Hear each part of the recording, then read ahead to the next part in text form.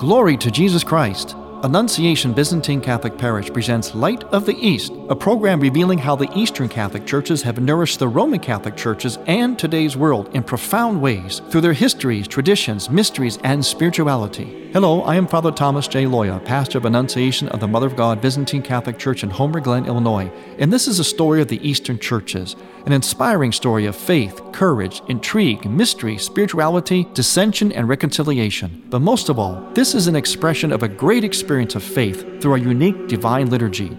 Join with me now as we look toward the Light of the East.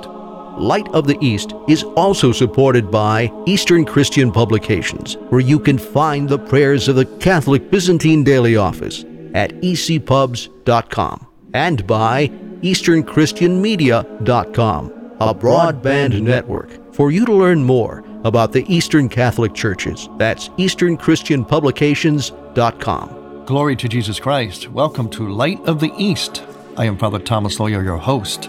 We're coming up on the fourth Sunday now. In fact, we are arrived at the fourth Sunday of Lent. It's a Sunday in which we focus in the Eastern churches, so many of the Eastern churches, we focus on an ascetic, a male ascetic, and next Sunday will be a female ascetic. And in between, we have another great ascetic, St. Andrew of Crete. So a lot of asceticism going on, because that's actually what the Great Fast is about. It's what the Lenten season is about. And we need guides to help inspire us and to guide us. In the Eastern spirituality, asceticism is very, very big. It's big in our liturgy. It's big in our spirituality. It's big during Lent, because Lent is a time to practice asceticism. Because you see, in the Eastern churches, actually in the whole church, but it's particularly the case in the Eastern churches. As St. John Paul II said in his great apostolic letter, Orientale Lumen, from where we get the name of this program, Light of the East, John Paul II said that monasticism is the reference point for all of the baptized. And that includes even married people. Marriage and celibacy, marriage and virginity are actually two sides of the same coin. They're not diametrically opposed. There is a great affinity, a very unique mystical kind of relationship between the married person and the monastic in the Eastern traditions. They really revere the monastic. They revere the ascetic because, especially for marriage, asceticism is essential because asceticism helps us to love. Let's face it, marriage is about love, isn't it? In order to love, we have to be able to make a gift of ourselves. In order to make a gift of ourselves to someone, a free gift, faithful, full, fruitful, we have to be able to die to ourselves. In other words, to die to that which prevents us from giving of ourselves, as a couple does in marriage. And that's where the asceticism comes in. That's where the dying to self comes in. And also, monasticism is about, just as the word itself says, monasticism, in other words, one. It means singularly focused on God. And for every married couple, the key to the happiness of your marriage is that you are, as individuals and as a couple, singularly focused on God. That becomes number one. It's the two of you and God. You individually and God, and the two of you and God. That's the whole key. So really, monasticism subsist in marriage, and marriage subsists in monasticism, because monasticism is a way of being espoused to God. Just as I, as a celibate priest, am espoused to the church, so too is a monastic espoused to God. In fact, in Burton, Ohio, in our eparchy of Parma, we have a wonderful monastery with a group of wonderful, young, joyful nuns that do a lot of prayer, especially for others. That monastery is called Christ the Bridegroom.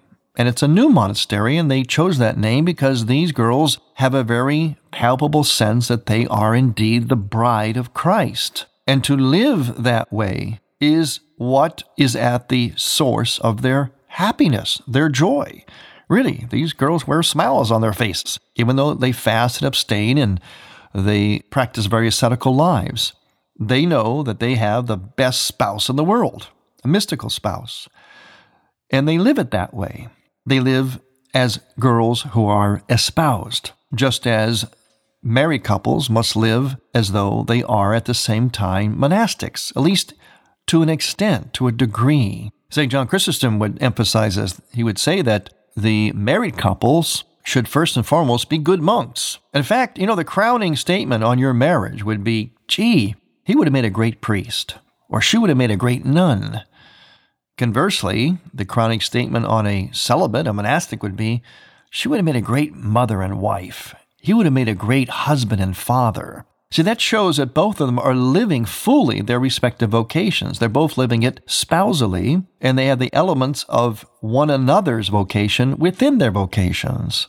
So monasticism is very, very revered in Eastern churches, and it should be especially, believe it or not, among married couples.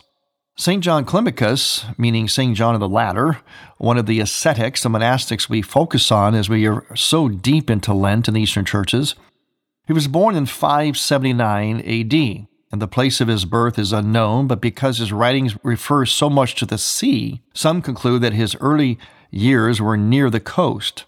At age 16, he came to Sinai, which had 3 forms of monastic life, and they're referred to in his book. Inside the monastery walls near the church lived a monastic brotherhood under the direction of an abbot. The second lived as close-knit families under the guidance of a spiritual father. The second were the hermits who were scattered through the surrounding desert.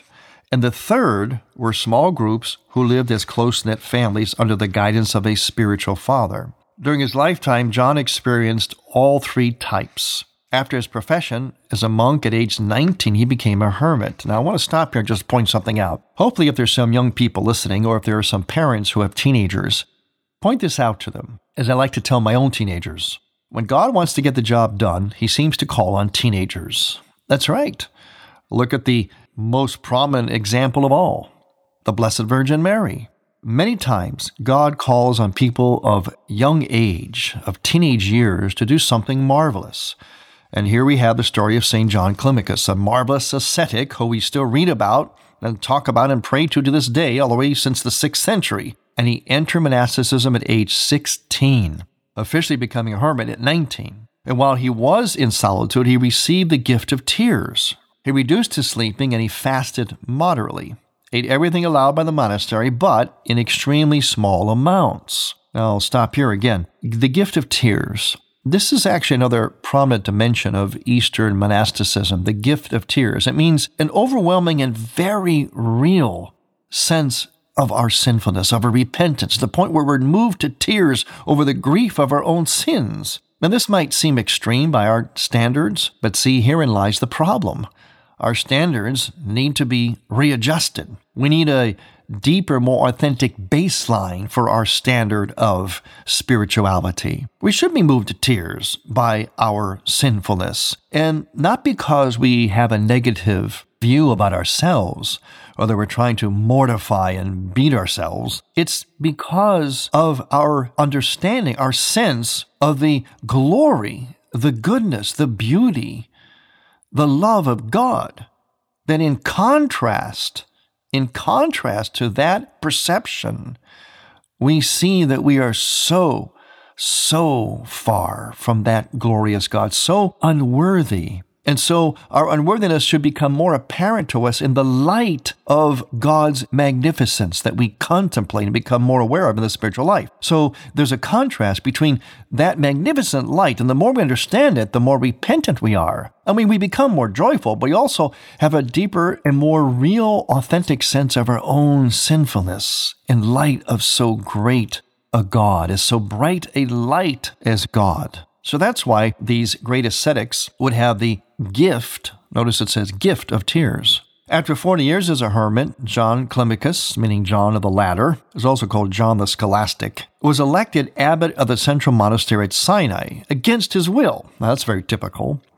These great monastics were so humble, they had to be sometimes dragged, kicking and screaming and resisting to things like ordination or become an abbot. They feared the pride that they would be vulnerable to. So that's how holy they were. They didn't seek ambition and status. They feared it because they knew that human beings cannot handle very well status and power and position. And they feared it. They knew it would be a threat to their sanctity, to their humility. Now, it was during this time of his life as an abbot that he wrote his book called The Ladder of Divine Ascent. In other words, it's like the stages of ascending the heights of the spiritual life. In the Eastern churches, process is very important. Ongoing forward motion, divinization, theosis. These are words for that. That's very big in Eastern theology. At the request of a superior of a nearby monastery, Raithu, John was asked to write in a book and send to this monastery the divine vision he had seen upon the mountain, as did Moses in the Old Testament. That divine vision, something like Jacob's ladder we read about in the Old Testament, is this ladder of divine ascent, which we look at and contemplate during this week of Lent, as we have gotten very, very deep into Lent. What we're going to do is we're going to look at this ladder of divine ascent. We're going to go through certain stages of it. We won't go through every one of it. There's actually about 30 stages, 30 rungs of the ladder, but we're going to highlight a few to help us on our journey during this ascetical time. We have, as I mentioned too, this week, the great canon of St. Andrew of Crete. That will be coming up after the feast of St. Mary of Egypt. She's the next ascetic, the female version. So I guess we're being kind of politically correct here, giving equal time to a man and a woman ascetic. So we focus on John Climacus, Mary of Egypt, and St. Andrew of Crete. We're going to talk more about this ladder divine ascent when we return. I'm Father Thomas Loya on Light of the East. Light of the East mission is Christianity's reunion, and to tell the story of the Eastern lung of the Catholic Church, we need your support. In order to keep Light of the East on the air, you can make a donation now by going to ByzantineCatholic.com. That's ByzantineCatholic.com, and then donate securely using any major credit card. With your help, we can keep Light of the East's illumination bright. This is Bold Talk with Father Thomas Loya. We live in strange times, full of contradictions, many of which we create and then force upon ourselves. An example. To hear the rest of this and other Bold Talks with Father Thomas Loya, visit taborlife.org and go to the main menu and click subscribe. I'm Father Anthony Bush, pastor of St. Stanislaus Kostka, the Sanctuary of the Divine Mercy in Chicago, and you are listening to Father Thomas Loya on Light of the East. Father Loya invites you to see the new Tabor Life website. That's taborlife.org. When you land on the homepage, you can see how Tabor Life can help improve your marriage, your life, and how to see the beauty of God's created order in your personal life. On taborlife.org, you can book Father Loya to speak to your organization about the key elements of leadership, relationships, and sexuality, as well as speak on cultural, social, and political issues. As a renowned artist, Father Loya can speak about how art, liturgy, and prayer fit together. On taborlife.org, you can see the many ways of how you can communicate with us. And as you look to the lower right-hand corner of the page, click on the messenger icon for live chat. And finally, Tabor Life Institute is a 501(c) charitable organization that earnestly needs your support. Click on the support link at the top of the page and donate. After all, Tabor Life is powered by you.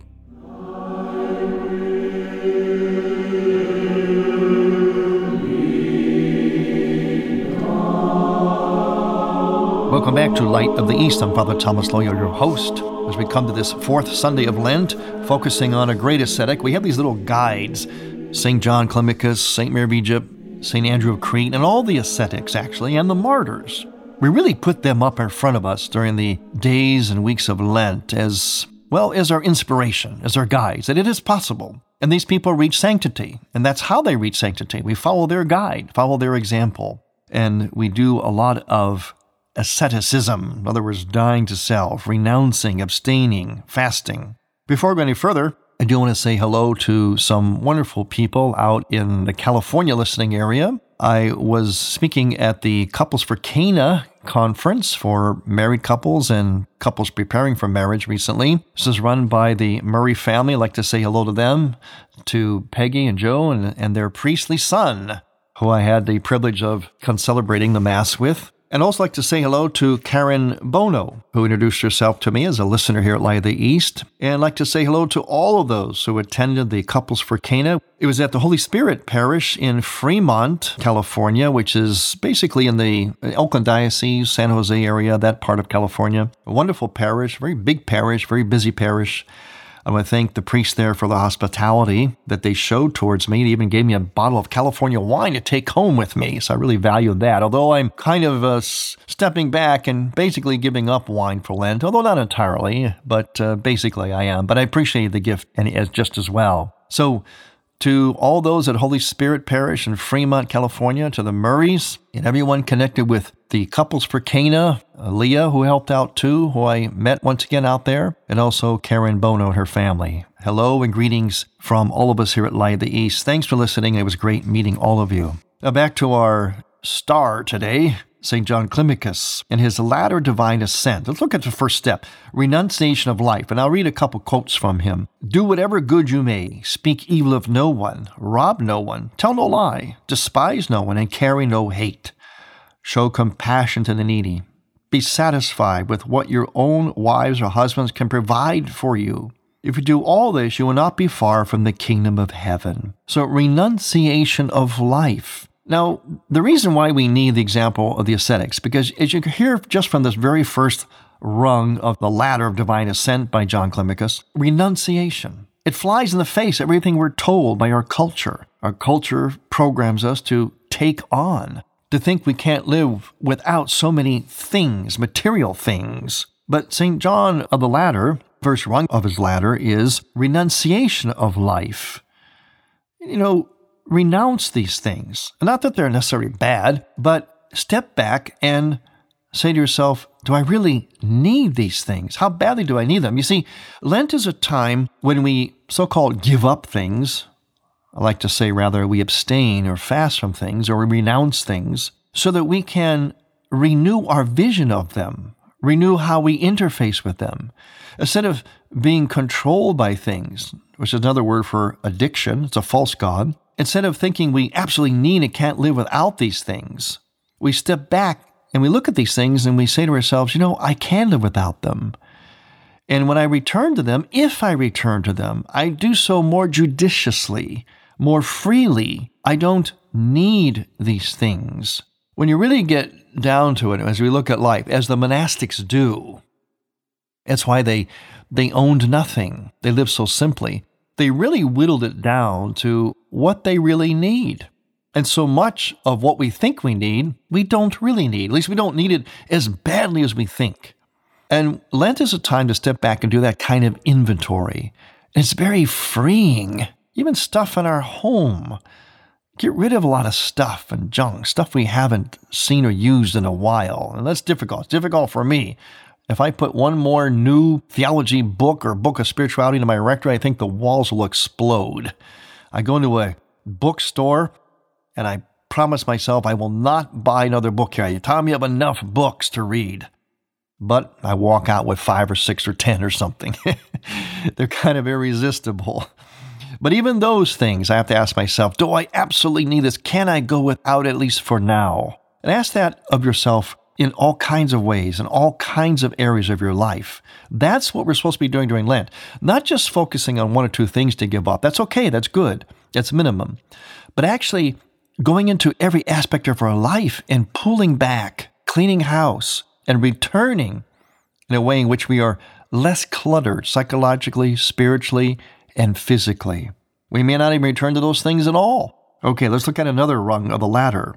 Detachment's very similar. We should be careful in case it should happen to us that while talking of journeying along the narrow and hard road, we may actually wander into the broad and wide highway. So what he means here is that detachment is something like that renunciation of life. We should be able to, what I call see, pray, and pass on. Think about Genesis, going way back to the beginning. That is how God instructed Adam and Eve to live in the Garden of Eden. Live in a way that's detached. Enjoy things here, but don't try to appropriate anything or possess them, especially this one particular fruit of this one particular tree, the tree of good and evil, the knowledge of good and evil. But what Eve did, and eventually Adam, was what I call the fatal reach. She reached in a way which was not detached, but attached. She reached in a way which appropriated things. Oh, I like that. I need that. I want that. I'm attached to it. God wants us to go through life in a way that's very detached. Ever notice little babies, how they have this little firm grip in their little tiny hands? I always enjoy putting my little pinky finger into the hand of a little baby, and I love the way they grasp onto it. They cling because they're insecure. They need that security. But life, maturity, psychologically and spiritually, becomes really a process, symbolically speaking, of that baby's hand opening up wider and wider to the point where we grasp nothing again in life. An open hand can receive. It is also free to give. And that's how life is to be lived. That's how the great ascetics lived. They were open-handed. They possessed nothing. They claimed nothing except their own sinfulness. So this is the spirituality of detachment. Let's take another rung of the ladder. The remembrance of death. This is actually step number 6 on the ladder. The remembrance of death. Now, this is big in the Eastern churches and ought to be big in our lives. Now, this may sound depressing, but actually it's something we really need. John Climacus says, someone has said that you cannot pass a day devoutly unless you think of it as your last. How many times do we hear about people dying suddenly? And we probably think to ourselves, wow, tragedy is terrible. Glad it wasn't me. And we don't imagine ourselves dying that way, but we don't know. Those persons didn't know. So death comes according to God's design, and we must always be ready for it. And if we remember our death, which means we're really remembering our judgment that will come with death, as we say in the Eastern churches, the fearsome tribunal, the fearsome judgment seat of Christ, as we remember that, it should call us to repentance, maybe even the gift of tears. It should call us to refocusing on what really matters in life. You know, as the scripture says, don't let the sun go down on your anger. It's not worth it. You may not wake up that next morning. And what was the last thing you said to a loved one? Was it something out of anger? Did you refuse to talk to each other? Just go to bed angry? Was it worth it for that to be the last encounter you had with a person on this earth? Was anger or hate? So the remembrance of death is vital for an honest growth in spirituality. How about rung number 8, anger? The first step toward freedom from anger, he says, is to keep the lips silent when the heart is stirred. The next, to keep thoughts silent when the soul is upset. The last, to be totally calm when unclean winds are blowing. You see, he emphasizes here a lot of self-control. We think we have to respond to our anger. And what is anger? Anger is probably one of the most often confessed sins. One of the things we all have a special problem with. Anger really is a defense mechanism. Anger is a reaction to something we perceive as being threatened. The key to overcoming anger, we have this saying, follow the money trail. Well, follow the fear trail. Follow what it is that we think we're trying to protect, and we're being afraid that it's going to be somehow encroached upon. So anger really comes from a fear. It's a fear of something being encroached upon that we are holding dear. So the question would be, the self-inventory is, what is that we are trying to protect? What are we trying to protect? Is it worth protecting? Can we protect it less?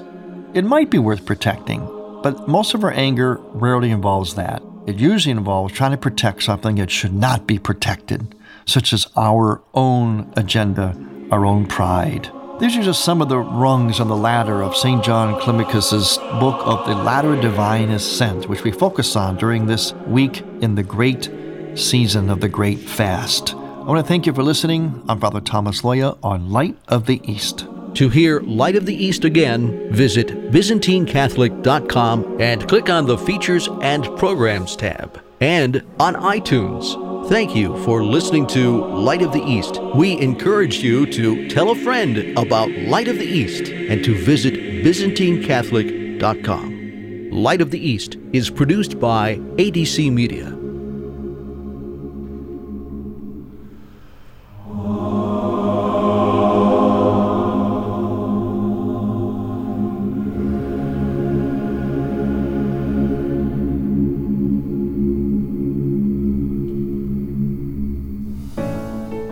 Look to EWTN for inspiring Lenten programming.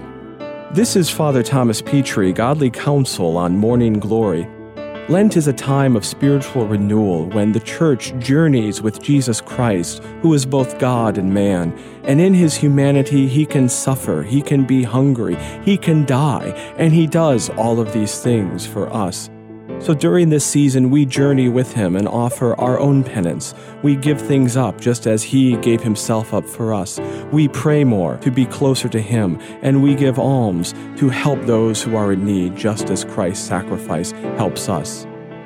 During this Lenten season, all of us at EWTN Radio are praying that you grow closer to the Lord and that this be a holy time for you as you prepare to celebrate his suffering, death, and resurrection.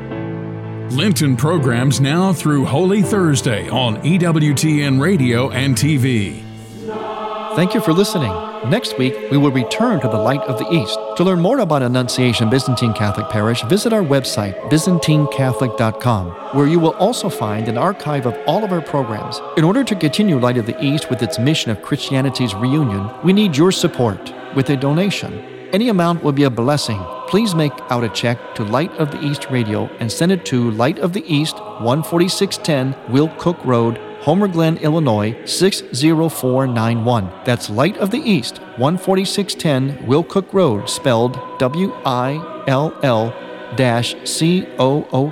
Road, Homer Glen, Illinois. Or donate online on the homepage of ByzantineCatholic.com. From the Light of the East, a new dawn of unity is in sight. God bless you, go with God, and may God grant you many happy years.